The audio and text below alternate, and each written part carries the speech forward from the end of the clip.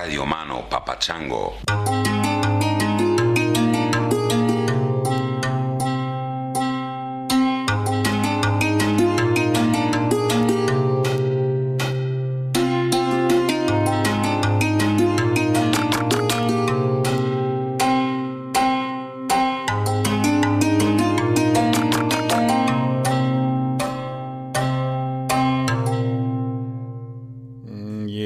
I'm back. Dr. Christopher Ryan here. The doctor being largely a joke, but still.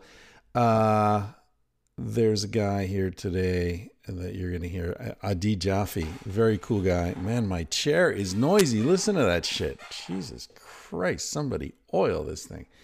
Anyway, Adi Jaffe. He's an addiction specialist who comes at it from a unique perspective, which we get into. A very interesting guy. He had his own issues with addiction, and to the extent that these issues are lifelong, which some people believe, he has his own issues with addiction. But, you know, the tradition of the wounded healer goes way back.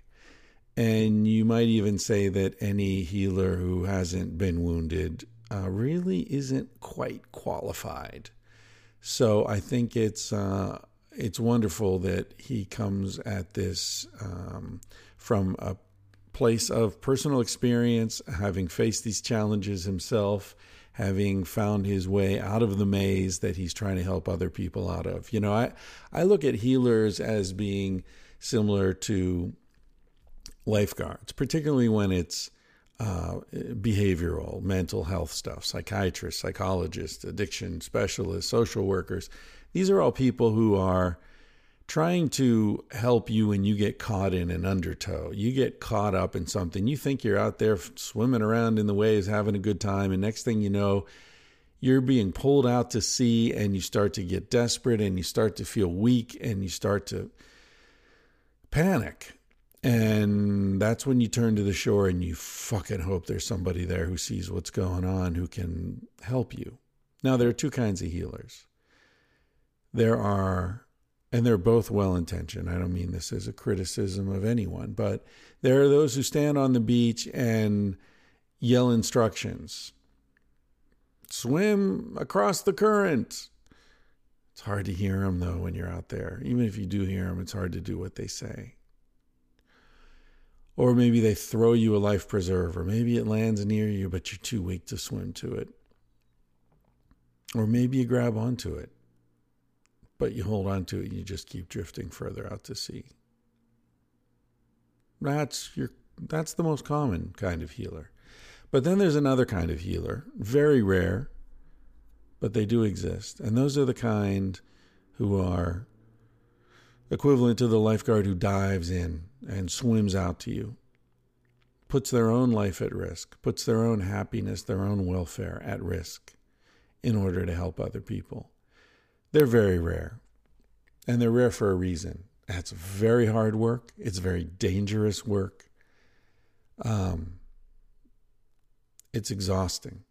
I was a lifeguard in high school, very briefly.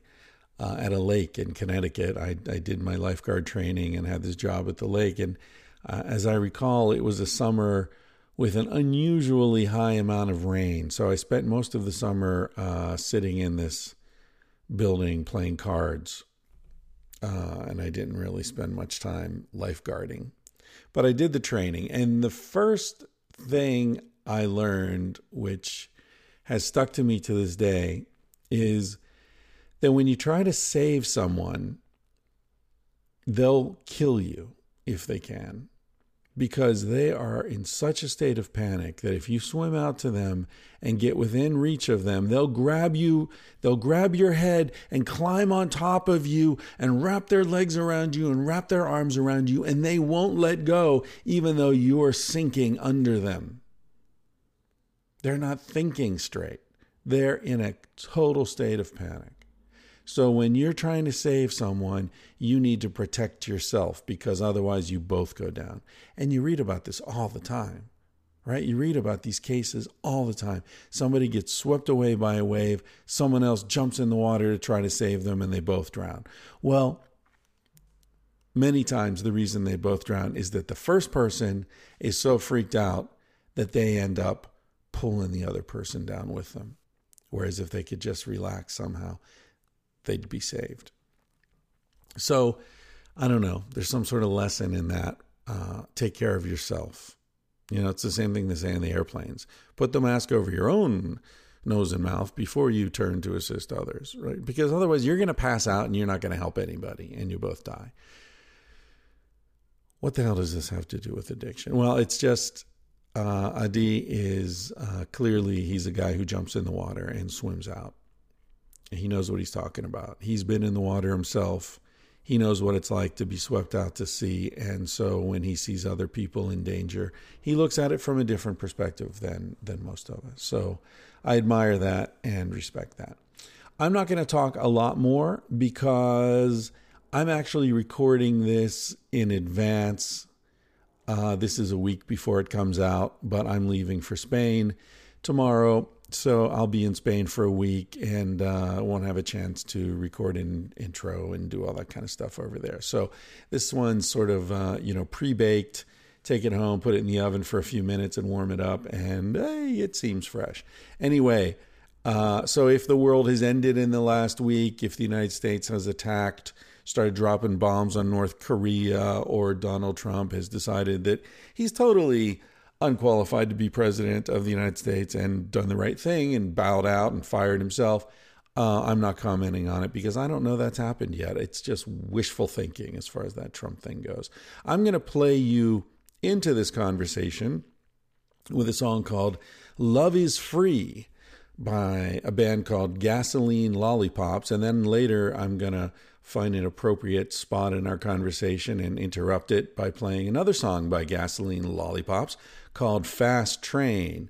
Both of these songs feel kind of relevant to a discussion of substance abuse, and I really like both the songs. They came to my attention because of a woman, I guess I can call her a friend of mine, although I've never met her, but we've been corresponding a bit. She sent me some emails, and a really funny, charming woman, and we went back and forth a bit, and then she said, oh, hey, there's a local band you might like.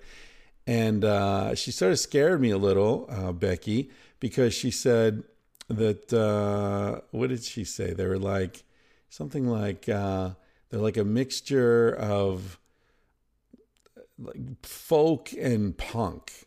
And I thought, oh, that sounds terrible. That sounds like something I'm really not going to like.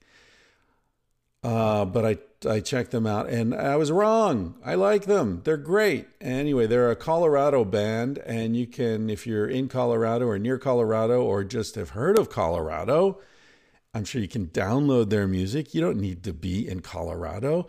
We're living in an interconnected world now.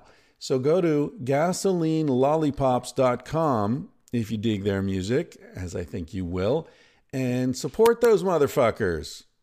You know, download some songs. Hell yeah. So thanks, Becky. Thanks, Gasoline Lollipops. I hope to see both of you in Colorado when the van and I get out there. Speaking of the van, I don't want to keep calling it the van. I mean, come on. It's got to have a name, right? So if you've got some clever idea for what I should call the van, let me know. You know, post it on Reddit or tweet it at me or Instagram it at me or email it at me or, you know, whatever, you know, write it on a rooftop and have a satellite or a drone take a picture and send that to me. I don't know. Just bring it to my fucking attention one way or another. And, yeah, if somebody comes up with a name that we end up using, I don't know, I'll give you something. I'll give you a grand prize. I don't know what it is. Maybe I'll come and park in your driveway and use your shower. Hey, how's that for a prize? Yeah, I'll buy you dinner. I'll buy you a beer. I'll take you out to see Gasoline Lollipops. I don't know, whatever it takes. Just send me interesting names for the van. So far, we've got Van Morrison. Okay. Rolling Thunder, which is a shaman that Stanley Krippner was close to in the 60s. I like that name. It's got the rolling blackout, which I've always thought is a funny phrase, although it refers to people losing their air conditioning on hot days, but still it's a funny phrase, rolling blackout. I don't know. Someone was saying it should be like a Ron Burgundy reference because the van is burgundy colored. But then what? Van Burgundy? I know that doesn't make sense. Nobody's going to get that. So anyway, if you have a good idea for my tangentially driving tour van that's going to be out in America this summer, coming soon to a driveway near you, bring it to my attention and you will win the grand prize. All right, so this is Love is Free by, what the hell is their name? Gasoline Lollipops. Now, there's a strange name. I wonder who came up with that. Love is Free, and then later you're going to hear Fast Train by the same band. Hope you enjoy this conversation with Adi Jaffe, and I will catch you next week. Thanks for listening, and thanks for your support. When you sent me packing down Green River Valley, I knew that if you couldn't, then no one would happen. Lost myself drinking with those stray dogs in the alleys till the whiskey sold my bones. Well, the night it came on cold, blowing off that muddy river. I felt so goddamn old, I didn't have the strength to shiver. The moon swallowed whole, and when the sky spit back that sliver, I knew I had to go it alone. Love is free, so take all you can. Just don't ask me to be the bigger man. Yeah, 'cause I'm all spent. Well, I gave all I had, but living the good life, brother, leave me back. Go on, chase that girl. Go on, get that money. Go on, break the world. I know you think it's full of honey. Maybe someday I'll look back and think it's funny how you always had to burn it down. Right now in the ashes, choking on the smoke, I find it hard to grasp this great big cosmic joke. I'm squinting through the tears and years of lies and hope, and I know you ain't coming back around. Love is free, so take all you can.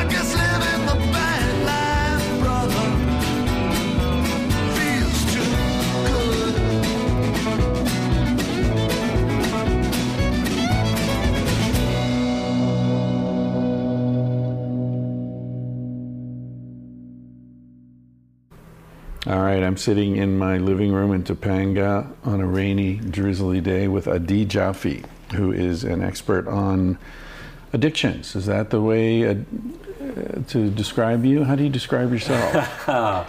We just met in a bar. What do you do? Confused. How do I describe myself? Yeah, I guess addiction expert. I'm a behavioral neuroscientist by training. I got my PhD at UCLA in psychology, but with an emphasis on behavioral neuroscience and statistics.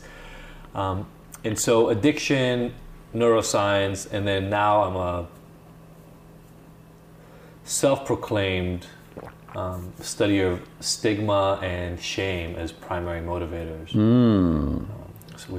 Motivators of all behavior or specifically all behaviors, related and especially to though problematic mental health and addiction issues. Absolutely. That's a very, very interesting area.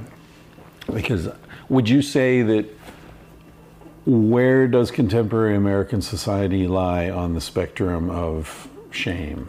Well, I mean, so I was born in Israel, lived there till I was 14, and it has its own standards, I would say, but I think without a doubt, as far as I'm concerned, there are more high-risk, stigmatized, shameful areas around the kind of puritanical American society than I've encountered, I would say, almost in most other places. Yeah. Save maybe some of the strictly Muslim kind of countries that I've been at, which are not many, where it's not even an issue of shame so much there. It's a real culture of taboo or social control. Yeah, here it's so insidious because it seems like there is no taboo, right? And yet there are so many areas you don't get to touch. Yeah, and so my main focus, and I came to it in a sort of roundabout way, was I was studying addiction, and I studied addiction because of my own history. And when I realized I wanted to understand what happened to me, I went back to school, the only thing I knew how to do well, and I kind of described my goal as trying to understand the pathway to addiction. Right. And in doing research, it dawned on me pretty quickly that there are deeply seated developmental, social, and environmental influences that play a role over and above the biological influence. I'm a pretty big believer in large biological components to the issue. Really? But that being said, I think it's completely ridiculous to ignore the contextual framework within which addiction or mental health disorders in general develop. Before we get into the neuroscience too much, can we talk about the history that you referred to? Yeah, your absolutely. Personal history. Did you had addiction issues? I did. I follow pretty stereotypical entry into drug use. I think I was about 14. I just moved to the States. I don't know if those things coincide or not, honestly. Yeah. 14 is right around the age most people try stuff out, beginning of high school. I also moved at that age. That's a traumatic time to leave your friends. Terrible time to move. Try to start. Right into high school, it was insane. It was so dumb. Yeah. But none of us knew that at the time. But yeah, I got introduced to a group of friends. I was Israeli, so went on this sleepaway camp with a bunch of other Israeli kids, and somebody pulled out a bottle of vodka. I'd never really drank. I tasted wine or something like that at dinners, but never drank. I got pretty drunk that night and continued getting pretty drunk for the rest of the 2 nights at the sleepaway camp, and discovered this internal social courage that I hadn't had before, and was really excited about it. I wouldn't say it caused problems right off the bat, but I was drinking a couple of weekends every month from that point on. To excess? Yeah, to get drunk. I don't know if, again, at 14, 15, I don't know if that was to excess, but... Was it the disinhibition that you were getting into? Yeah, I was very...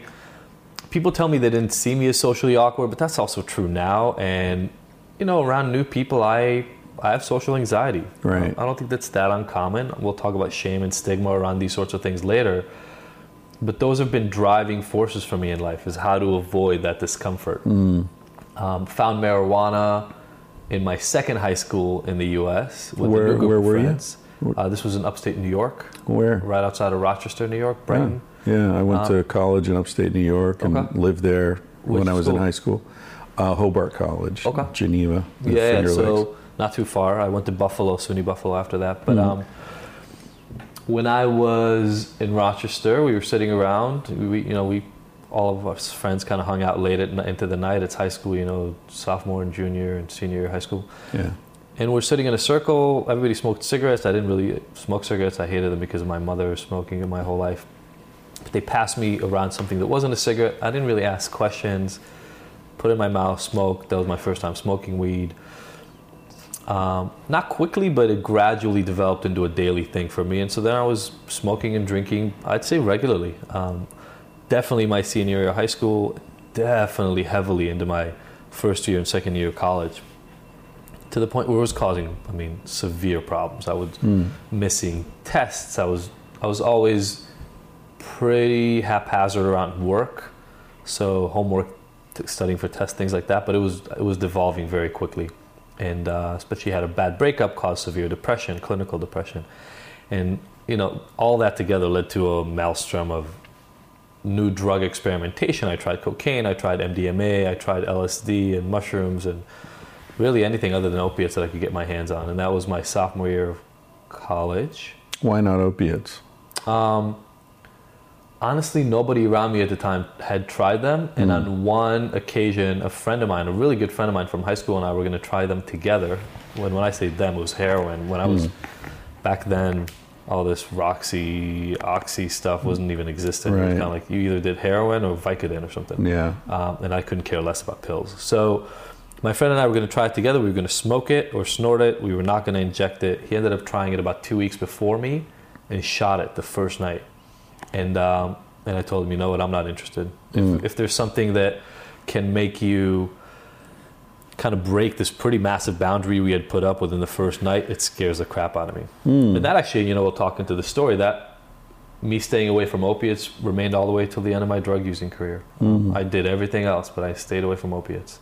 It's interesting you had that, like other things you could sort of slide and, whatever, see what happens, but you had that one line that... the main line was about, pun intended at all, was around injections. Yeah. My father was a physician. Okay. And so I had this really very specific thing. You use needles for medical care. Right. They're not recreational. Right. And so, I became a really heavy meth user. I never touched needles for meth. I've never injected any drug ever. Probably a pretty good thing for me, because just based on my personality. But I ended up moving to California. I started already selling drugs back home, back in Rochester, in Buffalo. That got much, much heavier here. So I started selling ecstasy, and that became cocaine, and then methamphetamine, and eventually, the way I like to describe it is kind of like a 7-Eleven for drugs. I had everything all the time except for opiates. And what age are we talking? At this point, I'm 21. Oh, right. And barely graduated UCLA. It was, I got out by the skin of my teeth. This is undergrad. Undergrad. Right. And as soon as I graduated, I came out here for music, and so I was making music, but honestly, my full-time profession was selling drugs. And I did that for another 3 years and got arrested once in the middle, but then had a big bust, like a SWAT team, knocking down my door in my Brentwood apartment. In late 2001, early 2002. And that began a real transformation for me. And it's, I'm glossing over some details, and depending on who I talk to, I go into more of them. But, I was to the point, I owned guns and I carried them on me at all times, and money and trips to Vegas, and kind of exactly what you see in the movies as your quintessential drug dealer. That was my life. And the only reason I even repeat the story nowadays is, it's weird, but it gives credibility to the other stuff that comes after. Yeah. It's now 15 years later. So that person and I are not the same. Right. But I do think it's important, because I think that, I've said this for years, drugs are one of the only areas where people in positions of authority are proud of their total lack of experience in the area that they're administering, right? Sure. I mean, you can't be ambassador to China if you've never fucking been to China. It's difficult. Right? Difficult. I mean, I guess ambassador is a bad example because you can buy your way into that shit, or these days especially. But the idea that you're an expert on a place you've never been, or a language you don't speak, or right. A genre or an area of science you've never done any research in. Well, what the fuck do you know? Yeah, it definitely lends a. How about this? It gives me an angle on it that sometimes juxtaposes kind of traditional academic thinking. Right. And I think in that way, we talked about this a little bit before. Dr. Carl Hart. Right. I completely understand where he's coming from. Sure. But, the interesting thing is his experience around drugs is different than mine. Right. So he comes from the neighborhoods you would expect to see this stuff in. I don't. Yeah, Brentwood and South Miami are pretty different upper middle places. class. My father was a very well-respected physician in Manhattan. Not that you don't get drug addiction in Manhattan. You absolutely do. But coming at it from different, so while Carl and, Stanton Peele, we talk about some of these people, really focus on socioeconomic factors, those were not my factors. My proclivity to disinhibition and my proclivity to impulsivity and my leanings towards ADHD and rebelliousness without a doubt played a role. And then massive environmental influences, right? I mean, I already, just in what I told you by now, 3 different groups of friends got me into 3 different groups of drugs. Right. Because I was the impulsive idiot who, not idiot, when everybody was starting to use a different drug, I figured out a way to not make it cost me money, and so I could make money off of it. And it seems smart when you're 20 and you're bringing in $7,000 a month because of your ecstasy dealings, but it gets you into very precarious places in life. What were we watching the other day? My wife and I were watching a TV show just last night, and I don't need to name the show, but whatever. These guys get held up. They play in a behind the scenes kind of poker game. They win a lot of money, and the guy wants to get out the table, and I turned to my wife and I said, it's a bad idea. Right, they're not going to let him go. And she didn't get it, and I go, these people don't let money go. Yeah. They're doing that game to make money. And I lived with those people for 3 to 5 years of my life, so I get to understand some of my clients in very subtle ways that have less to do, honestly, with the drugs and more to do with the way of life. That's a big part of what I was referring to, that there's a community around drug use, or a lot of communities, right? Absolutely. Carl Hart's community is very different from your community, but there are commonalities in them. Huge commonalities. A lot of power going on, a lot of social exclusion, a lot of ritual, a lot of inclusion, a lot of these are my people. Well, you take an awkward kid. I mean, I consider myself an awkward kid. You ask my mom and my friends, they didn't see it, but I felt internally very awkward, very inadequate and all this stuff growing up. And then you put me in this position where when I walk into a room, I hear my name spoken all over the place because people have been waiting for me for 3 hours. They're happy to see you. Yeah. That's all I wanted at the time. Yeah, and it's this weird social capital. Right. Plus, if you're carrying a gun, that's a whole other level of It is. I mean, that was demand. very fear-based for me originally. I got held up. Yeah. My place got robbed. And so it was a very, very fear-based sort of thing. There's nothing like being hogtied in your own private place with a gun to your head. Fuck, that happened? You were home when it happened. As people just steal everything you own to make you go out and get a gun. And so, if you had a gun, would that have gone down differently? When you think back on the way it happened? I mean, I'll tell you for months after that, the gun was out every time I let somebody in the door. Yeah. So, they would have, the second time, but not the first time. You don't, again, honestly, for somebody in my situation, and again, that's why I tell the stories, you don't expect that sort of stuff. Yeah. I mean, what normal house do you live in where somebody comes to say hi and then pulls a gun and puts it up against your head and hogties you? That stuff doesn't happen. Did you know the guy? Very, it had been a very recent introduction. Right. Which led to this was, I talked to my clients and things like that about shows like Breaking Bad and, the shows that got this stuff kind of right. It was a string of highly impulsive decisions, one after the other, that can take you from what seems like a totally normal Friday night for a college kid to literally riding in a car with 2 guys with shotguns and you with a gun looking for the guy who robbed you those two stories seem completely disconnected. Going to a party on Friday night and the other. But give me 3 years and a lot of bad decisions along the way, and it's one strength. Yeah. And so that was what I set out to do. Is I set out to say, well, how did I get here? How do I get to help less people get this bad? And the initial approach was through academia. So, got my master's because I barely graduated with a 3.0 GPA from UCLA. So I had to go get a master's separately. And then went back to UCLA to get my PhD. So you got busted, and this pivot point was the SWAT team. Yeah, I had a motorcycle accident. And during the accident, they found a half a pound of coke in my jacket. And so then for the next 3 months, they hounded me, and I wouldn't give them what they wanted until eventually SWAT team came to my house. They wanted who you were buying other from. names and all this other stuff. And it's so funny to speak about it, but I consider myself a very honorable piece of shit. So even in my drug dealing, you think about it, you're selling, people are buying their souls, right? Like you're gradually helping people find their demise. And I saw that years after I'd stopped. At the time, it just seems like I'm helping everybody live a better, happier life. But, but I owned it, and I wouldn't, I went to rehab myself. I cleaned my own act, and a lot of the other people that I know ended up still going to jail regardless. But I kind of wanted to stand on my own and pay what I needed to pay. I got a year in jail. I did that year.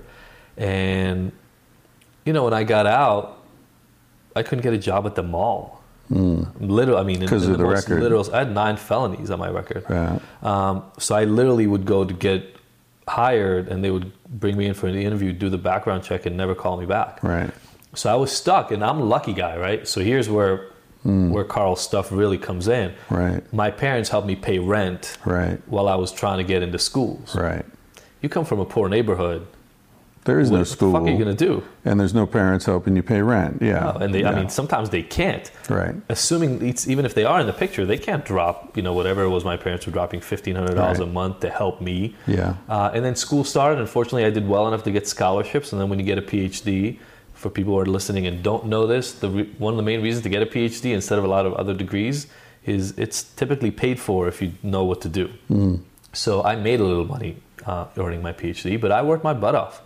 And I was getting an addiction from every angle that I could. And honestly, at the time, the idea of shame and stigma hadn't even entered the picture.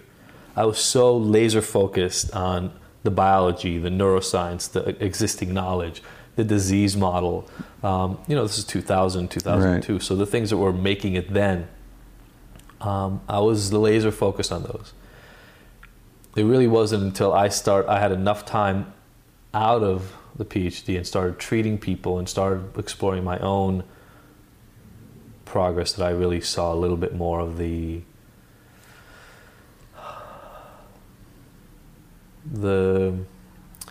sort of side effects, the impacts that are kind of around the edges of drug addiction, and not as directly correlated to what happens when you put cocaine in your nose. Right. Because that's what we mostly focus on studying. Right. Is when you put cocaine in your nose, what happens? And how is that related to addiction? Yeah, this sort of mechanistic approach to addiction. Yeah, I've never bought it personally. No. I mean, I can see, first of all, I've been thinking about drugs for a long time. I'm probably 20 or 30 years older than you. I'm 40. Oh, all right. I'm 15 years older than you. Okay. But the first time I took mushrooms, which was Halloween night, 1980, my freshman year in college. It's a good night for mushrooms. It was a good night. I spent most of the night in a graveyard, too. Wow. That experience was so profoundly positive for me that I refused to ever, just be quiet when people were bad-mouthing drugs. Okay. Drugs in general. Sure. Because talking about drugs is like talking about Africans, South Africans or Moroccans or Egyptians yeah, exactly. It's what are you talking about? Sure. They're totally different experiences. But this is the same problem, by the way, that I have with people in AA or groups like that who just say, well, you have to figure out how to live your life without any anything that's mind altering, and I just call it bullshit. Like, well, like what? Sleeping? Or can I going to the sleep? movies, Can I reading jerk a book? off? Can I go for a run? Like, what the fuck are you talking about? We're made of drugs, you know. Yeah, so I take issue with that. Yeah.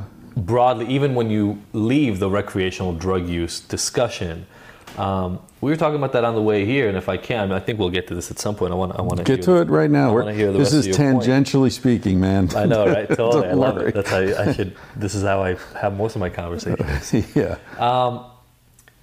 I'm just sick and tired of this false, fake notion that substances are okay as long as we've put them in a certain category, and if they are in that category, you're expected to use them unless you use them inappropriately, and then you're a different human. Then you get put in that other box, the addict box. You're sick. And once you're in that addict box, you're stuck there forever. You can't leave. Right. Because the problem is we're constantly changing what drugs are allowed and what are not allowed. Yeah. Plus, anybody who understands anything about drugs knows that it's not only about the chemical compound, it's the way you administer it and the dose and the context, right? The setting, all those things, they all matter. And so, I now run a treatment center, and I'm sick and tired of the fact that most of the fights I have with people are about, should everybody who's ever used drugs inappropriately be abstinent for the rest of their lives or not? Because it's such a moot fucking point. I don't even understand why we're fighting about it. Most people are not willing to go that route. So it's a little bit like saying to people, here's a medicine. It'll cure your cancer. Now, you're never going to take it. 90% of you are never going to want to take it, either because it tastes so bad that it's going to make you throw up for the rest of it, whatever it is. The medicine itself is so difficult to digest that only a sliver of you will accept it. But yet, the entire fight we're going to have is about whether that medicine is appropriate or not. We're missing the fucking point. If 90% of people are not willing to engage in the sort of treatment industry that we've created, the problem is not the treatment, and the problem is not which treatments are we applying. It's the fact that people aren't coming to take it. Well, let's dig into that a little bit. Even if this total abstinence approach to drugs were equivalent to curing cancer, which I don't think. Yeah, okay. It's nowhere near close. You're right. But I'm saying even if it were. But even if it were, isn't we're still missing the conversation about what causes cancer. Sure. Which is, I think, more important than like arguing over does this cure it or does that cure it. Nothing really cures it. We already know that. Yeah. So what's causing it? And this seems to be what you're getting into with the shame and the Yeah. So I think an stuff. alternative, the way we look at it is there are biological, environmental, and experiential causes. And the experiential is everything from early life trauma to so that's Gabor Mate's kind of 100%. Approach, and environment is more of like, Carl's stuff, and Stanton's poverty stuff, and Bruce Alexander, right? I was going to ask if you were familiar with him. Sure, it's funny. We had an exchange when I was in grad school, and he stopped responding to me when I tried to bring anything neuroscience related up. He just completely shut me down. Oh, really? And I don't, to be honest, those guys are all great. I don't understand why we're in this place where it has to be an either or explanation. Right. My wife and I took a neuroscience class together at UCLA, and we had this joke every single time somebody would present two opposite theories relating to some effect. We would kind of lean into each other and say, hey, guess what? It's both. Yeah. And it always turns out to be both. Yeah. So why are we talking about, is it biology or is it the environment or is it socioeconomic factor or is it early life trauma? Obviously, it's all. Right. That doesn't mean it's the same mix for everybody. Right. So what we do is we do some genetics testing. Is that perfect and does it give me the exact score? No, absolutely not. But there are, in the realm of about 10 to 12 genetic markers that we know are associated with different levels and different aspects of drug use. Right. Environment is obviously massively important. I don't wonder once why in Mexican neighborhoods around here, methamphetamine and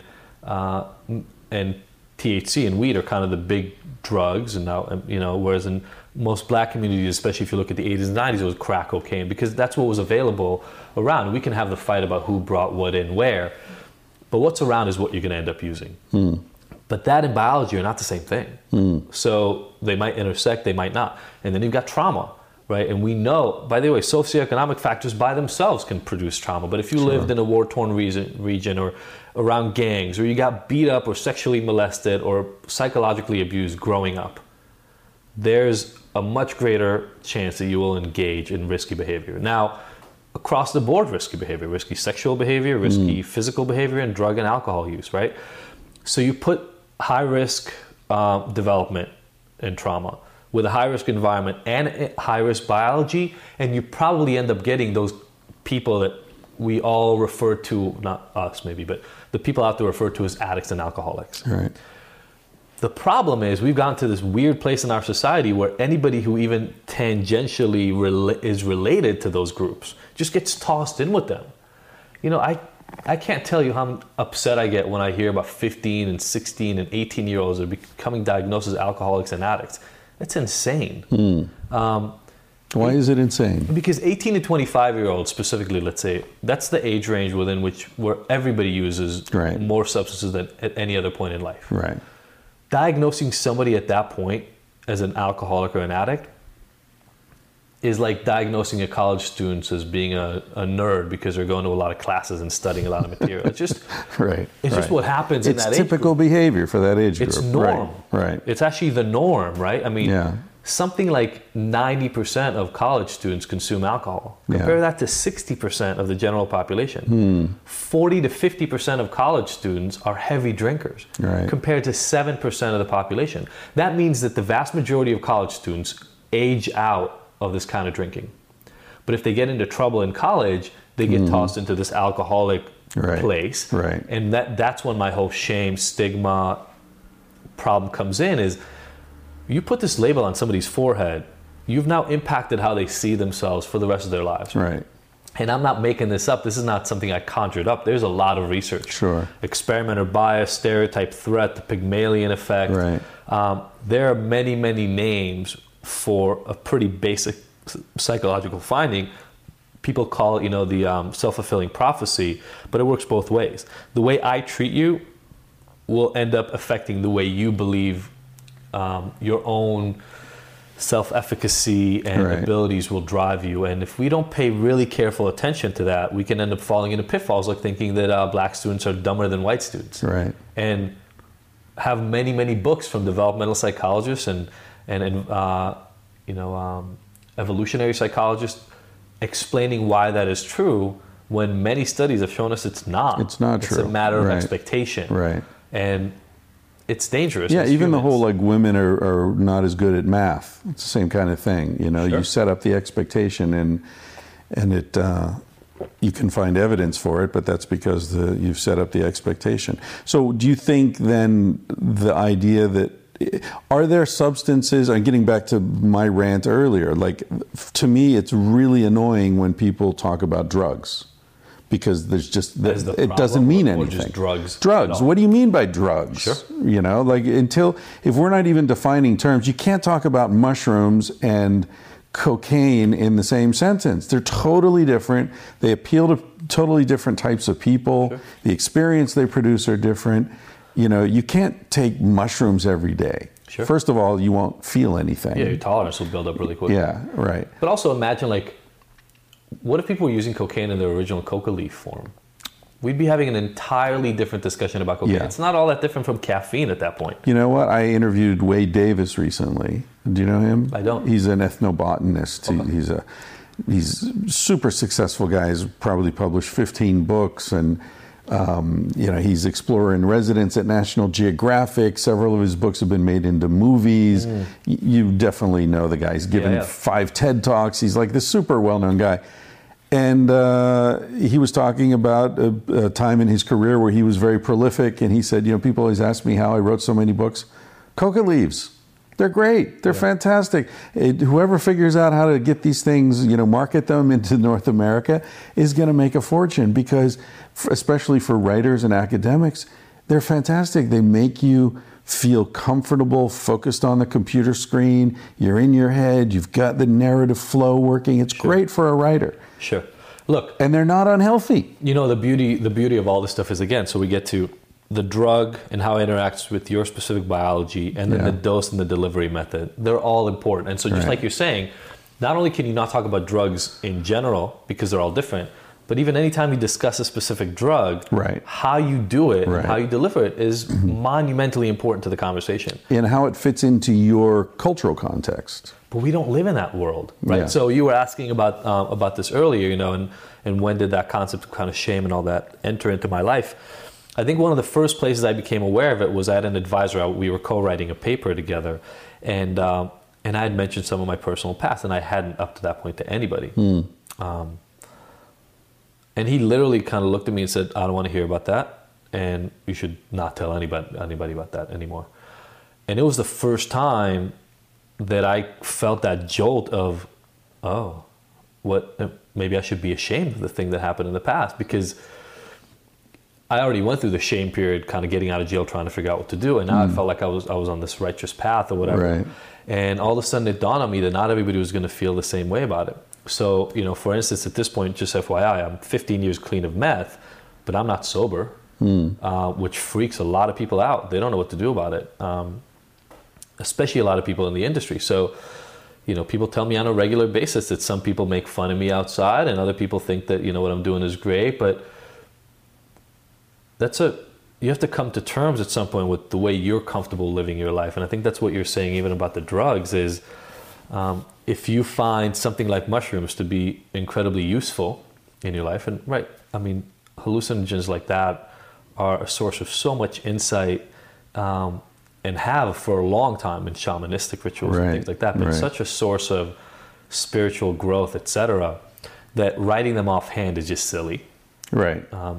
But I'm at this place now in my life where I figure transparency helps in the way that by having these conversations, I've been through my history and people have a specific expectation of what that means. And that is I'm either going to end up in prison, dead, or sober for the rest of my life. That's sort of what they see when they see somebody from my history. And as of this moment, those are not my stories. And you are going to end up dead. Got some bad news for you. Sorry to break it to you, man. Yes, hopefully I've got a while. But you're right. Yeah. I will absolutely end up dead. We're all going to end up dead. Hopefully not for meth use. Yeah. Or any other kind of exacerbated drug use. But, you know, there are so many ways. So, you know, there's this word, and it's kind of a bastardized word now, this recovery word, right? The only thing I'm recovering from is a pretty shitty life before. Right. I was making terrible choices. It's funny. I have a talk. I don't know when this comes out, but I'm giving a talk in about 8 days, and I think I'm literally going to open it up with a line along the lines of, "I'm great at making mistakes," right? I've seen it in my life, and so now my recovery is actually more about being transparent, so that the choices I'm making are a little more obvious to everybody. And if I start straying, it's a little more obvious that I've strayed than before, where I was really good at hiding everything. Good point. You sort of crowdsource your own life trajectory that way by being honest. Whereas before, I always thought, no, I'm the best judge. I'll know what's right and what's wrong. I wonder if that's a common thread among problem drug use. Is that sense of like, I'm going to keep my decisions to myself. I don't need to really talk about this with anyone, as opposed to people who are more open and talk those things, you know, shame. Share. Yeah, there's your shame, right? So that's why, right? The reason people don't share, and I talk about this whenever I give presentations, people don't lie because they want to lie. That's bullshit. Whenever people tell me that addicts are liars, no, they're not liars. You're setting up a situation where they don't feel comfortable telling the truth. You know, my hardest using clients, injection drug users, etc., their friends know they're using. And many of their friends know they're injecting. But the friends that they know won't judge them. So if we start an interaction with somebody with this caveat, hey, I'm all in for you, I really, really want to help you, but just if you say these 14 things to me, I'm going to think you're a piece of shit and write you off as a human. Like what your professor did with you. They're going to keep that aside unless they've somehow managed to develop so much self-efficacy by the point in that conversation. They're going to say, well, that's your problem, not my problem. Right. I'm going to be honest with you about what's going on with me, and if you want to write me off for that, then that's okay. Right. And that's, I feel like that's a bridge that most people in recovery cross at some point. A point at which it's no longer about looking good, but rather about really connecting to how are these decisions sitting with me, And are they leading me towards the path that I want to have in my life? Yeah.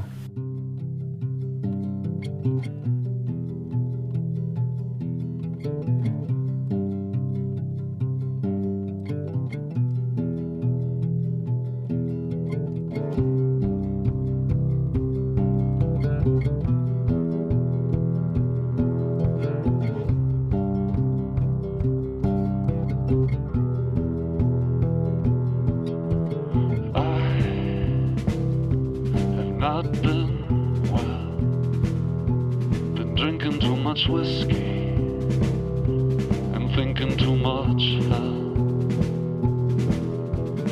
I just wanna be free, but I can't deny the weight of these chains bearing down on me. Give me a fast train, the fuck out of here. Give me a hard rain, make it all disappear. I just wanna lay my head down and sleep while I ride. Wake up when it's over, over, over, on the other side.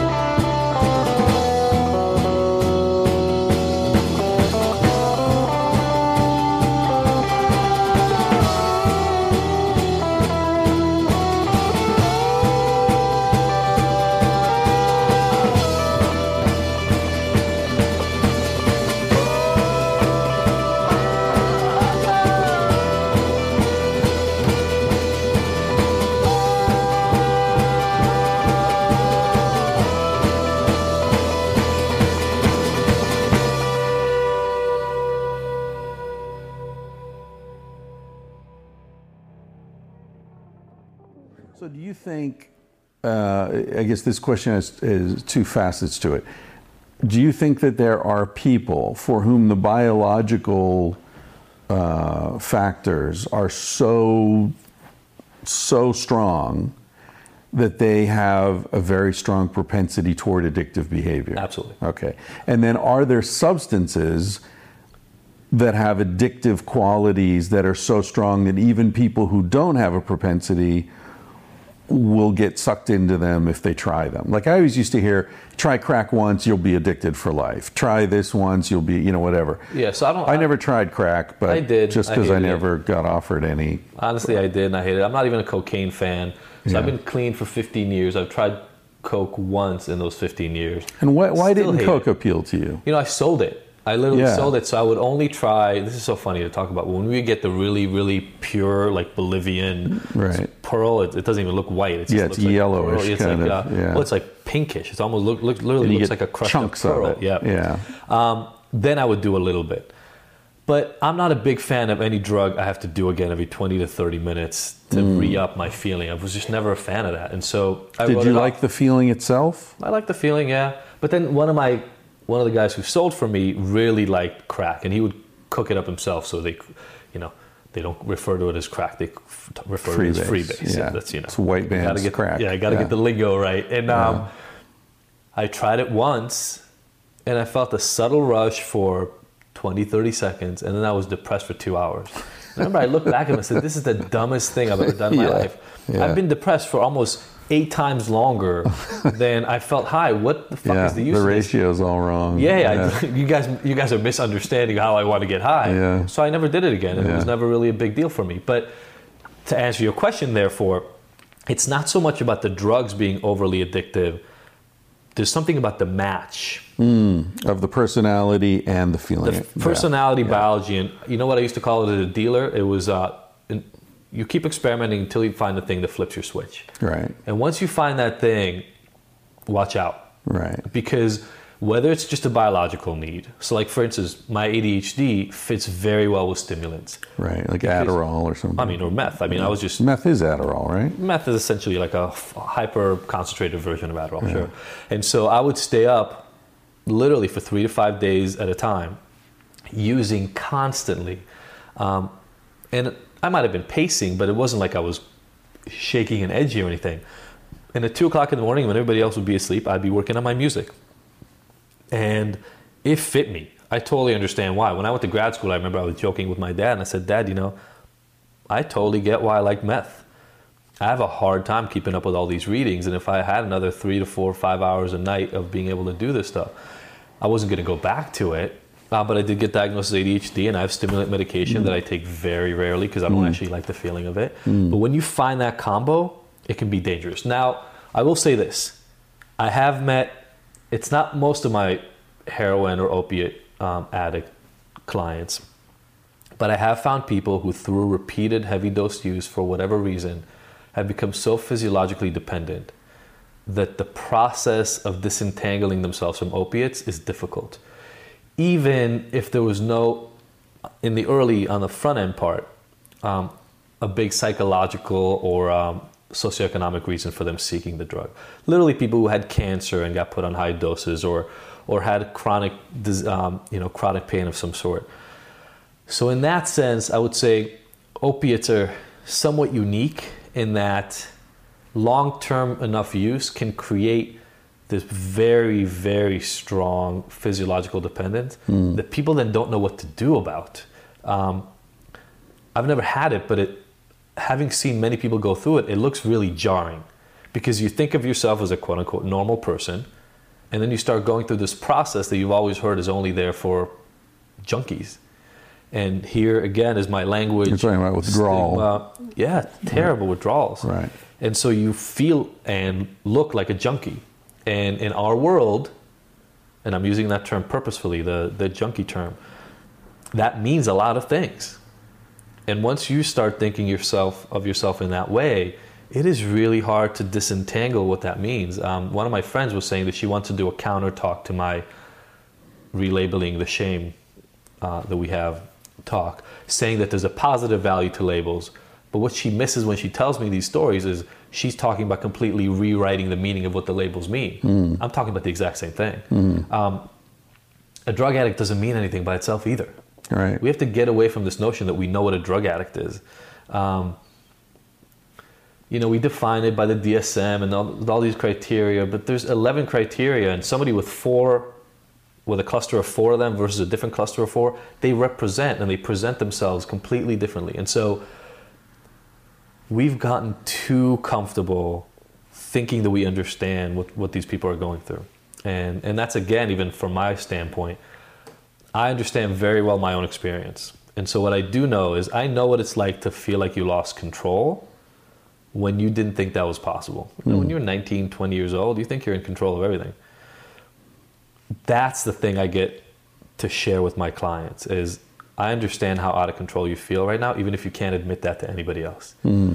Beyond that, I really need to respect their experience and try to help them understand what mix of biology, environment, and early life experience or experiential sort of psychology they're struggling with and kind of solve their puzzle. Do the people who come to your clinic come there voluntarily? More people come voluntarily than I expected. But you get people, the cops send them or the judge or... Yeah, I'd say probably about 40% of people come, judge, families made them come, or something along those lines. Yeah. Yeah, I remember when my first class in graduate school was an addiction class. Oh, really? The first, quarter or whatever. And I remember I went into it thinking, because I'd done a lot of research myself about drugs over the years. I've studied shamanism and, altered states for healing and all this kind of stuff. And because of my experience with hallucinogens mainly. And, I smoked weed, I've done heroin, I've done, I traveled all over the world for 15 years with a backpack. And wherever I was, if someone offered me the local experience, whether it was food or sex or drugs, I would probably go for it. And so I come into it with a very sort of non-judgmental attitude toward drugs. So I thought, this professor is just going to be laying out the, standard bullshit, and I'm going to argue, and this is going to be horrible for both of us, Yeah. And but the first thing he said was, raise your hand. There were like 30 students. He said, raise your hand if you would consider if you were raised by one or both parents who were alcoholics or addicted to drugs of some sort. Half the students raised their hands. And he said, okay, the rest of you, raise your hand if you would consider that your family was extremely dysfunctional. And at that point, everyone in the room had their hand up except me. And he said, okay, see, now I want you to understand, people who get into psychology often do so because they've got their own issues. Sure. And you've got to work out those issues before you sit down across the table from someone else and start telling them about their issues. Because otherwise you're just projecting your shit onto them and you don't know what's going on. Totally. So that made me think, like, all right, this guy, I like this guy. Yeah. And then I don't know if it was the same day, but at some point he was talking about how if you get into this line of psychology, a lot of the people who come to you are coming unwillingly. Because their wife or husband said, you either get therapy or we're done, or the boss is going to fire you because, whatever, or the cops or the judge, whatever. And they'll come with all this resistance and anger and aggression toward you. And if you engage with that, you're done. You lose them. I agree. And so you need to find a way to stay centered and allow them to express that energy and sort of turn it in a way that can be nurturing and helpful for them. And I raised my hand and I said, that sounds a lot like Aikido. And he said, yeah, stay after class. I want to talk to you about that. So at the end of the class, I went up to him and he said, listen, I couldn't say this in front of everybody, but I learned more about psychology by studying Aikido than I ever learned at Harvard or Yale or wherever he went. He said, if you want to go into clinical psychology, I would strongly suggest you study Aikido. Interesting. I always compare it to judo, but maybe Aikido is what I need to look into more. Well, Aikido's beautiful. I mean, judo is interesting, but judo has an aggression to it that Aikido doesn't have. Aikido, my understanding of it, which I did study for a while with his teacher, actually, which was, I'll continue the story. So he said that, and I was like, "Look, man, I'm borrowing money to do grad school. I was working at a nonprofit in San Francisco. It's like, come on, I can't be adding to my." And he's like, "Well, look, here's my teacher's name. His name was Richard Moon. Go to his class. First class is always free, and see what he says." So I went and I did the class, and afterwards I went up to Richard Moon and he said, "So you're going to come back? You like this?" And I said, "Yeah, but I can't afford it, blah, blah, blah." And he said, "Okay, here's the way it works. These classes cost $15 per class. Keep track of how many classes you do, and someday send me a check." Wow. "And if I'm not around, or you can't find me, or I die, take that money and help somebody with it." That's amazing. Right. And what I learned later is that's Aikido. Right? It's Aikido, it formed because it was how to fight against someone who's got a sword when you don't, so you never block them. Because they're coming down on you with a sword, you don't put your arm up like in karate. Restructuring motion, right? Exactly. You move out of the way. Let them go where they need to go. Like you were saying, respect to the experience of your clients. Check this out. So here's how I got over all that, and here's the bullshit that I fight with on a regular basis. I mean, Facebook rants and all this other stuff. And alternatives, we don't dictate to people that they have to quit. Right. So we let them make the front choice. We say, you can come in to stop, you can come in to reduce, you can come in to moderate now. Now, people come in with their initial goals. That doesn't mean that's the goals that they're going to leave with. But what I learned early on, and I did some of this research in my postdoc, is now we were talking about this on the ride over here, something like 40 to 50% of people say that the reason they don't go into treatment because they're not ready to quit. Well, who the fuck said the treatment has to make you quit? In what other realm of medicine have we decided that if you want help with something, you have to quit everything else? Like, diabetics are not made to no longer ever touch sugar or a doctor won't see them. Of course, they need to reduce, they need to monitor and all that other stuff. But we've taken off the notion that in order to get help for drug and alcohol problems or compulsive habits, you have to completely be ready to quit them. Now, in full disclosure, about 50% of the people that come to us to learn how to moderate decide to quit. But that's through a journey that they go through without me ever having to tell them. So it's kind of what you're talking about in terms of Aikido. If you want to learn how to moderate, let me try to help you teach how to moderate. You'll figure out if you can do it or not. I'm not delusional enough to think that I have the power to control people. And that is the problem for me with so much of what ends up happening around addiction treatment, especially, but mental health treatment maybe and more generally, is we've come from this place where we've decided what the standard is, right? So here's what a normal person is like. And we all have an image of that. And by the way, all our images are probably different. But we all have this image of what a normal person is like. And then when we get into a therapeutic relationship with somebody, we try to make them into this normal person. What if that's not their fucking normal? Yeah. You know, we might actually make them sicker by trying to bend them into the shape that they do not naturally conform to. And so there's an entire industry, 95% of the industry in the country, it's probably more like 99% of the addiction treatment in this country essentially mandates complete abstinence. Right. And there's study after study that shows you that the self-report data collection we do about outcomes, it's essentially meaningless, with 60 to 90% error rates, because people are ashamed. They just paid you a bunch of money and went to treatment for 3 months. They're not going to tell you they're using again over the phone 3 months later. So they'll lie to you. Why don't we just take off all of that off the table and just say, look, you obviously want help. You wouldn't walk into a treatment center if you didn't want help. And I just turn it around on the client and say, what do you want help with? And you know what? I don't encounter resistance. When I encounter resistance is inevitably when there are outside forces that dictate what needs to happen in treatment. And sometimes I fully understand those forces. I've got a kid right now. His parents are scared. He's a heroin addict. And obviously they're scared that the next time he shoots up, he might die. I 100% get that. So I can't dictate to the parents to not be afraid of their kid dying. Sure. And I can't guarantee them that their kid won't die. But I also know that there's nothing I can do to make sure that he won't. Right? There's short of locking him up in a box where he has no access to the drugs. And so for me, it's an art of how do you create a human connection with somebody and trust and help build their self-efficacy. You're asking about all the underlying things. Again, early life trauma, recent developments in terms of self-efficacy and shame,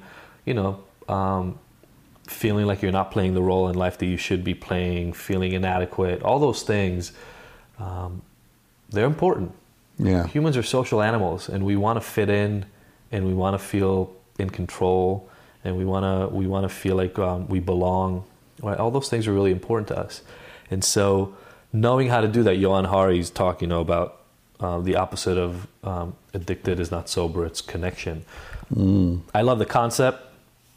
It's just not that simple. It's not like walking up to somebody who's addicted and giving them a hug is enough. Right. Because it has to be a believed connection. The connection has to be pervasive and it has to permeate their life. That means... But it is an expression of what you and I were saying earlier about keeping your decisions private. Sure. If you feel the people around you love you and support you and aren't going to judge you, you're more likely to be open and transparent about 100%. Your plans and your... Which is where the social aspect, like the Stanton Peele, Bruce Alexander, Carl Hart thing comes in, is we have, without a doubt, especially since the Reagan-Nixon days, right, Just say no. have told people drug users are bad people. Yeah. That's the message, period. And so if I'm a bad person, I'm not exactly going to feel at ease talking to other people about just how bad I am. And then everybody wonders why they isolate and, you know. Yeah. Yeah, and now we're saying they're sick people, which is supposed to be better. Sort of, but they're bad sick people, right? Because, yeah. again, I do this with all of our clients. Yes, the disease model is one of the pervasive models now here. But it's not like people think about it like cancer. It's not like people think about it like diabetes. It's a self-inflicted disease, right? So people still look at it like, maybe it's like you got lung yourself cancer. sick. Yeah. Yeah. It's like lung cancer for smokers. Yeah. Right? And so when you ask about biological predisposition, if people really understood what that means, it's not about taking responsibility away from the person. It's understanding their machine is how I talk to clients about it. You've got to understand what you come to the table with, and then you've got to develop a life plan around that. But we don't have comfortable conversations around it. You know, we're so, again, it's a puritanical underbelly of what we do here. Yeah. We've got this normal standard, and almost nobody's living by it. Well, and then that also leads to the question of, you know, that normal standard is a reflection of social values, right? Absolutely. From my perspective, we live in an extraordinarily pathological society. We're destroying the planet. We're bombing 9 different countries at any given moment. We're spending half our budget on arms, and you know, it's just We're insane. giving a $600 billion tax cut to the wealthy while eliminating the vast kids majority off. of Medicaid. Meals on wheels for, you know, people who can't move, and absolutely lack of compassion and intelligence. Anyway, my point is, if you live in a sick society, a normal person is sick. Yeah. Because that's the person who's congruent with the currents of that society. Sure. So, I mean, my feeling is that some of the, what we're calling addicts, I don't know. To me, a lot of them are just people who've said, I can't live this way. They've rejected the society that they're in. Right. And they're like, okay, I'm a junkie, or, you know, I'm a loser, or I'm a whatever it is, but I'm not going to participate in this. It's almost a form of political rebellion. That's a great point. You know, my wife and I, we started doing couples work for a lot of couples because we realized similar things were happening in coupleships, in people's relationships, where there was this standard notion of what being a couple means, right? And yet it's fastly devolving, right? The notion that, you know, you go back to the 40s and 50s and 30s, and the idea that, you know, you wed, you never get divorced no matter what. And so it's not like people were working on creating better relationships. They just stayed in terrible relationships because that's what you did. Right. And then that fell apart, and people said, well, if it's not a good relationship, then leave it. And we've ended in this weird place where marriage is kind of like this trading card. Like sometimes you have it, sometimes you don't. Toss it away, whatever. Yeah. Which I think is still wrong. Not wrong. It still leaves something, you know, that can be improved there. And so what we work with a lot of couples on is, how do you find your middle ground? How do you find not what is normal for everybody else, but what is normal for you and your partner? And for me, a lot of that work, and I think this does get back to my drug use and the shame and all that kind of stuff, is I've had to completely alter the messaging of what it means to be a man in this society. And it's a very convoluted process. I'm probably still going through it to some extent. But, you know, I grew up in the age where, you know, you look at the Playboy magazine and you see the guys on TV and the James Bond and all that stuff. And those are the role models. And forget for a split second that they're completely unrealistic role models, right? Because if everybody actually lived like Hugh Hefner, there would be no society. I mean, and also Hugh Hefner. I get it. I mean, I get all the fucked up shit about Hugh Hefner's sad at this, you know. Well, he's been sad for 20 years probably. But yeah, and everything around it. But it's, but that doesn't change the fact that that's the messaging, right? The messaging is, look at what you get to get. Right. You drive the Ferrari, you have the 40 hot blondes that live with you in the mansion. Forget everything that goes along with it. Talk about addictions. Well, but in the early 2000s, Mad Men came out, the show, and we repurposed the 50s man still is the guy we're all supposed to be. And then you take a really deep look at it. Yeah, he was good looking and wore nice suits, but constantly cheated on his wife. Yeah. Was drinking himself to death miserable. because he hated life, and Yeah. was left alone by himself at the end, right? So even though we can all objectively see that there's something wrong with that model, it's still the model, it's still the template. And so I do a lot of work both with my clients in both in the drug world and now in these coupleships on reformulating normal, right? Like, what is normal, and how do you make normal your version of it? Right. And going more based on what does it actually feel like to live in that role, rather than does it conform to what other people told you? Right. Because I still believe, to some extent, biology, environment, and early life experience play a role in what will end up being your most effective version of yourself, regardless of what people around you are telling you. Shooting for these markers, shooting for the Bentley in the house and all that kind of stuff, it seems like the simple answer. But I can now say I've worked with some of the world's richest human beings. And one thing it proved to me for sure is having 3 yachts and 12 Bentleys and a full staff that hands you the phone whenever you have a phone call and flies you wherever you want is in no way, shape, or form a guarantee of happiness. Right. And if getting $8 billion in your bank account is not a guarantee of happiness, then money is not the right thing to go after. Right. And especially in the US, we live in a society, look at who we just elected. We live in a society where, in the end, money is king.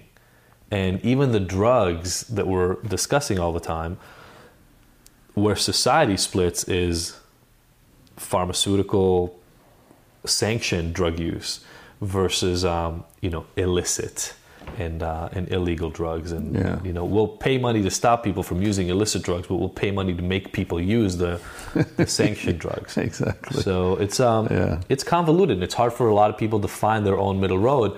I see myself more as a guide, helping people find what their true place is in that schema, versus having an answer myself of what is the truth or what is the normal. So where does meaning fit into all this? Because in as much as I was arguing earlier that I think some drug use is a rejection of empty sort of social world, I feel like there's also meaning in drug use. There's ritual. There are replications of ancient behavioral patterns in drug use. I can remember when I was in college, like you'd get an ounce of weed, you get your double album and open it up, and because you had to get the seeds out. This is back in the early 80s. And there was that ritual, clean the weed, pack the bong, passing it around. In Europe, my friends there smoke with tobacco mixed into the hash or the weed or whatever. And I hate tobacco. It makes me feel nauseated. It makes me feel dizzy. It's horrible. But you know what? I always smoke joints with tobacco now. Yeah. Because you pass it around. It's casual. I come back to America, everyone's like, hit it and, don't bogart that joint, pass it. It's all stressful and you can't have your conversation. It's almost like I don't give a shit about the weed. It's the experience of passing a burning thing around the circle, Sure. And by the way, we do that primarily around substances, if you think about it. Yeah. Sitting around the coffee shop, what is that? Yeah. Right? It's like sitting with your substance. Right. And, people look at caffeine as innocuous, but like I said, if you take cocaine at its coca leaf level, not all that different than caffeine. And better the thing is, coca leaves are nutritious. Right. They're good for your teeth. They're good for your digestion. There's absolutely no downside. Yeah. So I think you're right. There is a lot of meaning in the ritualistic socialization. And by the way, that is why some of the people who don't feel like they fit into the standard culture, they find their subculture. Right. They find the group. That's how I found my alcohol and marijuana people when I was in high school. I felt socially awkward, and then I found a group of people that accepted me. It would be nice if there was a way to allow for the effect of the drug without the marginalization. And I don't know what that looks like, because our society is developed in such a substance exclusive, I'll call it, sort of manner, that alcohol is totally fine, just don't have it within these hours, don't have any while you're working. don't have too much. It's funny. You can leave Yeah. work, right at work. You can leave work and go to the bar downstairs and get sloshy drunk until Right. 8 p.m. when happy hour is done. Yeah. But then don't come home drunk, Yeah. right? Don't have a hard time walking. Like, it's these... Unless you're in Japan, where that's expected. You're supposed to get totally shit-faced with your coworkers. Okay. You know, There you that if you don't, then you're not cool. See, so the norms are so different, it's right? so- yeah. My Chinese, I have executives that do a lot of work in China, and they tell me I can't close deals without alcohol in China. You got to get drunk So- to show that you can be trusted. Yep. Yeah. So they can hire proxy drinkers for part of the drinking, but they have Really? to have some of the drunk. Proxy drinker. Absolutely. That's a great job. Yeah, right, What do you right. do for a living? You got to Flying some business day. Irish guys. So, all these things really matter. And I think that the problem, especially in the US, we are so about simplicity. Yeah. It's almost the same as like my friend who was arguing with me that she wants to argue the opposite point of Right. labels are bad. Yeah. It's like, fuck the opposite. It's in the middle. You're both just right. Stop. Like, just there is no opposite. You know? Yeah. We got to Yeah. stop trying to find these hard lines because we can't get rid of labels either, right? Like the thing that you were recording right now is called a podcast. If you had to, every single time you had to describe to somebody what you do, you had to say, well, what I do is I record these audio recordings and I then put online and people can go to specific marketplaces to download them. It would be mind-numbingly boring by the Right. fifth time you had to explain it. So you call it a podcast, that's a label. But then there are nuances within podcasts. There are kind of Right. like... But people don't say podcasts are bad. no. Right? No, And, but, and that's you know- the thing about drugs. Drugs are bad. Sure. Just say no. Fuck off, Nancy Reagan. Right, I know. Mushrooms are not, do you know MAPS? Sure, Yeah, sure. so You see, absolutely, yeah. This teacher who introduced me to Aikido introduced me to MAPS. Oh, cool. And this was like 1993 or something. Yeah. And I've been working with them Oh, really? ever since. I mean, I don't do anything for them now, but I used to write for them and do stuff. The only time I've ever been to Israel was for the World Ecstasy Conference at the Dead Sea Hyatt, sponsored by MAPS, That's awesome. and the Israeli military, interestingly. They were very interested Studying in it for PTSD and things like that. That's what they said, yeah, PTSD.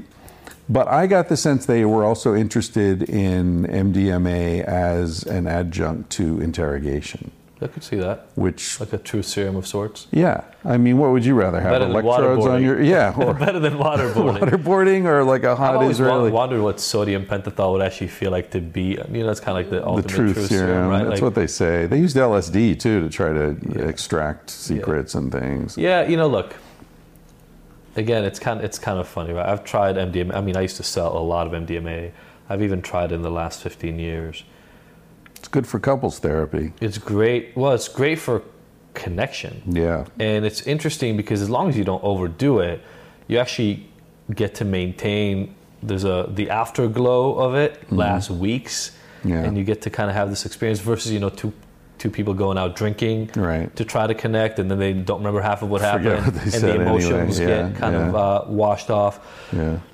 You said at the beginning, look, saying that drugs are bad is like trying to categorize any other large group of members as good or bad. It's just insane. Yeah. It's everything has its purpose and role within a specific prescribed manner of using, within a specific dose and a context, all that kind of stuff. MDMA was very promising as couples therapy in the 70s when Yeah. it first was, early 70s when it was first being used. We just had to go and bastardize it by deciding that it was because other people were using it for outside influences that we were going to be completely writing it off. Right. And that's part of the problem with the scheduling. I mean, you talked Yeah. about this before. The people who do the scheduling for drugs have typically not used a single one of those substances ever. Yeah. Again, everybody knows this point, but marijuana being a Schedule 1 drug is like one of the funniest things I've ever heard in my life. It's funny, but it's also tragic because it totally invalidates the authority of the people in charge of drug laws. Because anyone who's ever smoked a joint goes, what the fuck? They're lying. Yeah. And so then you question I hate everything. weed. I used to be a stoner when I was in college, but I'm absolutely one of those people who now gets completely introverted and socially awkward and Right. and paranoid when I smoke, so I just can't smoke weed. You just need a sativa. Stay away from the indicas. I know, that's what everybody says. That I've tried it a handful of times. I get very introverted. But the point for me is, that doesn't then mean the drug is bad. Right. I'm okay. It's just not a good fit for you. Not good for me. Yeah. It's all good, right? And here's the thing that I think we end up finding out more and more in society, and I don't know how much of this will keep proving itself to be true. But, you know, it's always the guys who are hitting the baton about this is the worst thing that's ever happened, and then get found, you know, fondling boys in the back rooms. Exactly, yeah. So I'm wary of any of these sorts of... I agree. When do we get to the point where someone stands up and starts screaming and we go, oh, I see your secret? Yeah. You know, when does that become obvious? It seems like it should have happened a long time ago. You would have thought with the Catholic Church stuff and all that, you would have thought people would... The problem is we're so comfortable with simple explanations of just going, oh, the bad priests. Yeah. No, maybe we're kind of in this place in society where, and I'm not condoning, man-child relationships by any stretch of the imagination, but instead saying maybe there's something about the way the Catholic Church is pushing priests in specific ways that is not recognizing the actual problem and just ignoring it because of shame and stigma and all that kind of stuff. Whereas maybe those people need a different version of help. Maybe becoming priests is not the thing that's going to help them stop being attracted to young boys, right? In the same way that just saying no and incarcerating 4 times more people in prisons is not the way to get people to use less drugs. Right. It's not freaking working. Yeah. We've spent trillions of dollars trying it. You know, we're apparently going to build a bigger wall and a bigger fence than we had before. Not for a split second recognizing that, and I knew these people, money is what's buying drugs routes into here. There's so much money in drugs. Yeah. It's not about building a bigger wall, because all building a bigger wall will do is you'll have to pay the border patrol people twice as much money to get the drugs in. Right. Human nature and the proclivity to want to chase the dreams and the money and all that kind of stuff, that's what's causing us. Well, that's it. I mean, you say it's not working, but that's only if you accept the premise that the purpose is to stop drug use as opposed to keep making more money from it. It is working if the point is to keep making more money from it. Sure. And we've seen that, for the military complex. Exactly. They're playing both sides of every one of these things, you know? Sure. Yeah. It's crazy. What do you think about ibogaine treatment for opiates? You know, for opiates, I think it's great for opiates. The research that I've read shows that the primary use is it helps people with withdrawal. So the detox becomes much, much simpler. Right. You know, look, people swear by it as a cure. Inevitably, the people I've either sent to it or have actually talked to and read about it, and some of the research I've looked into suggests you need to have repeated doses. So, and that is sometimes as frequently as 4 times a year, sometimes less frequently. Here's the issue. It doesn't, for most people, end up dealing with the underlying issues that were driving them to use. That's the point, yeah. So what we need is, but nobody's allowing that in the U.S., is to include something like that, which is just eye-opening, hallucinogenic experience that also gets people over the detox. But then that has to be followed up with some outpatient behavioral health help. And because you're not allowed to do the treatment anyway, so people are doing it underground. I mean, there are places doing ibogaine in the U.S., just like there are people doing ayahuasca ceremonies in Los Angeles right now. But because it has to go underground, we don't get to study it appropriately. Right. That's a beautiful thing about MAPS. Yeah. The beautiful thing about MAPS is somebody figured out they and their friends, how to go around the traditional mechanisms and put some real scientific rigor behind the pre-existing knowledge that there's got to be some utility for this stuff. Let's just figure out what it is and then use it appropriately. Yeah. No, I admire Rick and the people at MAPS a lot.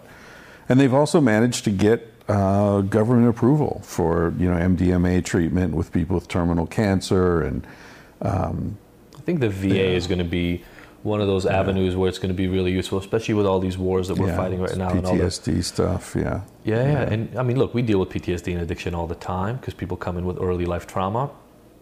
But I hate to say it, people don't feel bad for drug addicts. People feel bad for veterans that got sent away and got their leg blown off and have trauma from that. And if that's our entryway, then that's our entryway. Use it. Plus, let's help those people in whatever way. I mean, anybody who's sacrificed in those sort of ways honestly just deserves any tool we can possibly throw their way to just make their life better. Yeah, I agree. What's the name of your clinic again? It's called Alternatives. Alternatives Behavioral Health is the name of the company, and Addiction Alternatives is the website. Right. And you have a personal website, or you have a TEDx talk? I do, yeah. I did a TEDx. I don't have a personal website, but I have a TEDx talk, and I did a talk for a website called Mind Body Green that is based on this kind of shame label place, where I extended in the Mind Body Green one, I extended way beyond drugs and talk about, we've come to this place where Muslims are terrorists and black people are stupid athletes and Republicans are this and Democrats are that. We got to stop. We've got to stop, or we're going to end up in a world where we literally start believing our own bullshit on a regular basis. Yeah. And we're just going to be standing in 50 little different camps. Yeah. It's going to be like a new world order, but on a smaller scale that we get to play right Shitty here. new world order. Yeah, I have a friend, Duncan Trussell. He's a comedian, great guy. And I was on his podcast once, and we were talking about sexuality. And, I wrote this book with my wife. And he said to me, "You know what you are? You're a shame exorcist." Nice. And since then, people have been calling me shame exorcist, but it sounds like you're doing some shame exorcism yourself. I think it's a worthy pursuit. I think you have to, man. I think people die from shame more than they die from anything else. And it's such a useless fucking emotion. It is. Regret, I understand regret. We all feel regret. That can be intelligent and helpful. But shame... Shame is when you start internalizing that you're a bad person, a bad human, a bad entity. Or a bad animal. I think, to me, that's one of the bases, that we're told to think of ourselves as something other than animals. Therefore, the things about us that are animalistic are inherently shameful. That's a puritanical... Sex, shit, whatever, dying, death, all this stuff. Because it reminds you that you are, after all, just a fucking animal, I probably think about that every time I go to a large-scale bathroom in like an airport or anything like that, and I think of how dependent we've become on kind of, centralizing and pushing away our animal nature. Yeah. We depend on it. Yeah, it's funny. Luis Buñuel, you ever heard of him? He's a Spanish film director, surrealist. Okay. He was friends with Salvador Dali and that crowd. He has this film, I think it's The Exterminating Angel, but it opens at this dinner party, all these fancy people sitting around a big table, having discussions. There's the bishop and the general and all these. And as it sort of pans around, you see that they're not actually eating dinner. It looks like they would be eating dinner, but they're at this table, and then but you see they're all sitting on toilets. And they're all just shitting together, having this animated conversation. And then it cuts to somebody who, in a little room by themselves, quickly eating, like ashamed. And then they come back out and they sit down. He's just subverting the whole thing of, why is that shameful? And this is, a celebration. It's just like totally arbitrary. Yeah. It's funny. That's funny. Louis but it's good. I think it's good to call these things into question. I think it's good to have conversations like this because, for every conversation like this, I don't know how many people sit and go, oh yeah, I didn't realize that these things I've thought of myself, these labels, right? So I have ADHD. I lean towards depression. I'm obviously impulsive. I'm an ex-con, right? I've been to jail. I also have a PhD. I'm also happily married with kids. Like there are all these, it's a complex picture when you start putting it all together. Yeah. But I like presenting to people the notion that you can have ADHD and be a successful doctor. Yeah. That doesn't preclude you from anything. I'm actually really happy I didn't get diagnosed until my doctoral program. But we give in to these labels. We give them so much power ourselves, and we don't go and we don't question. We don't say, okay, somebody told me I have this thing. What does that mean? Let me go look into it and say, well, yeah, these 2 elements of it I agree with, but these other 4 I don't. Right. So why don't I just say I have these 2 things instead of saying I have this big disorder that's supposed to come with all these, consequences and defaults. Question the premise, always. Yeah. All right, listen, let's wrap this up. Thank you so much for doing this, man. I hope people look up your stuff, and I hope you eventually find time to write a book. Thanks. I've been working on it for a long time. I hope the RV works out for you. Thanks. You still here? I guess you enjoyed that conversation. Well, so did I. Thank you for hanging out. If you'd like to support the podcast and are financially able, go to patreon.com and search for Tangentially Speaking. You enter your credit card, tell them you want to give me $1, $5, $20, $30, $50, $200, and then they'll just automatically ding your credit card and you don't have to think about it again. You can also buy stuff through Amazon.com. Just go to chrisryanphd.com or tangentiallyspeaking.com, same place, different route, and you'll see an Amazon ad on the right banner. Click on that, bookmark the landing site, use that for Amazon, and anywhere between 4 and 8% of what you spend will come to support the podcast at no extra expense to you or your loved ones. If you don't have the money to do that, that's fine. Don't worry about it. Tell your friends about the podcast, write a review on iTunes, or just enjoy the podcast. It doesn't matter. I want to thank Basin and Range for that intro music. The song's called Bright Side of the Sun, and you can check them out at basinandrangeband.com. If you want to talk about the podcast, you can go to Reddit, where there are a few thousand people chatting about the podcast. I drop in and answer questions, post photos, whatever. Pretty cool community there. And if you want to get some t-shirts, we have the Civilized to Death shirts, Sex at Dawn shirts, Tangentially Speaking shirts. They're all in my mom's garage. She will get them out to you in a jiffy. Julie, my mom, is one of the most efficient people you will ever meet. So you can find those on my website. That Chris Ryan, chrisryanphd.com, tangentiallyspeaking.com, whatever. You'll find them. Just look in the store there. If you want to buy some other t-shirts from the same manufacturer, that's Shore Design t-shirts. They are fantastic. I know I say this is an ad-free podcast, and this could be construed as an ad, but Shore Design t-shirts have been supporting this podcast since its inception. Bennett, who was the dude there, decided he was going to support the podcast. He sent me a bunch of shirts at an extreme discount to help us out, and we've been working with them ever since. Since Bennett died, the people who took over ShoreDesignT-shirts.com have decided to continue giving us the same deal that Bennett gave us. So that's pretty cool. And as a way to thank them, make sure you use the discount code Chris when you order anything from them so that they know that they're getting some business coming from this podcast. That's ShoreDesignT-shirts.com. They've got all sorts of stuff, yoga pants and jewelry and beautiful stuff, all made from this really nice soft cotton. The discount code is Chris. Use the discount code Chris, C-H-R-I-S, and you'll get 10% off. Thank you to Carsey Blanton for the song you're about to hear. You can check her out at carseyblanton.com. She performed this little ditty especially for us. Sounds like she was sitting in her garage. You can hear the birds chirping. The song is called Smoke Alarm, and it's a reminder to live now because you're going to die one day. This is for you guys, Bennett and Justin. Miss you. He said, baby, what's a big deal? Feel what you want to feel. Say what you wanna say. You're gonna die one day. For example, I could kiss you just because I want to. And what's the difference if you turn away? I'm gonna die one day. Why do you waste your time thinking about your reputation? Trying to meet an expectation, wondering what they're gonna say. When everyone you've ever known is headed for a headstone. I don't wanna give the end away, but we're gonna die one day. Your body is an animal, doesn't ask for much. A little music and a soft touch. Why don't you let it out to play? Your heart is in a birdcage, singing in your chest. You wanna shut it up but give it a rest. You're gonna die one day.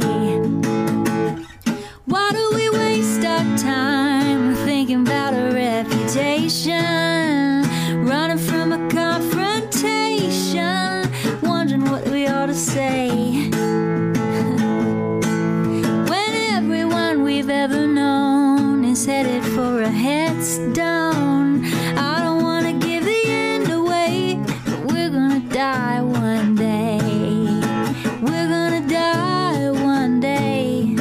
We're gonna die one day. So baby, what's a big deal? If you wanna be free, say what you wanna feel. Spend the night with me. I'm gonna take you up in my arms, and if we must go down, we'll go singing to the smoke alarms. We'll dance into the ground.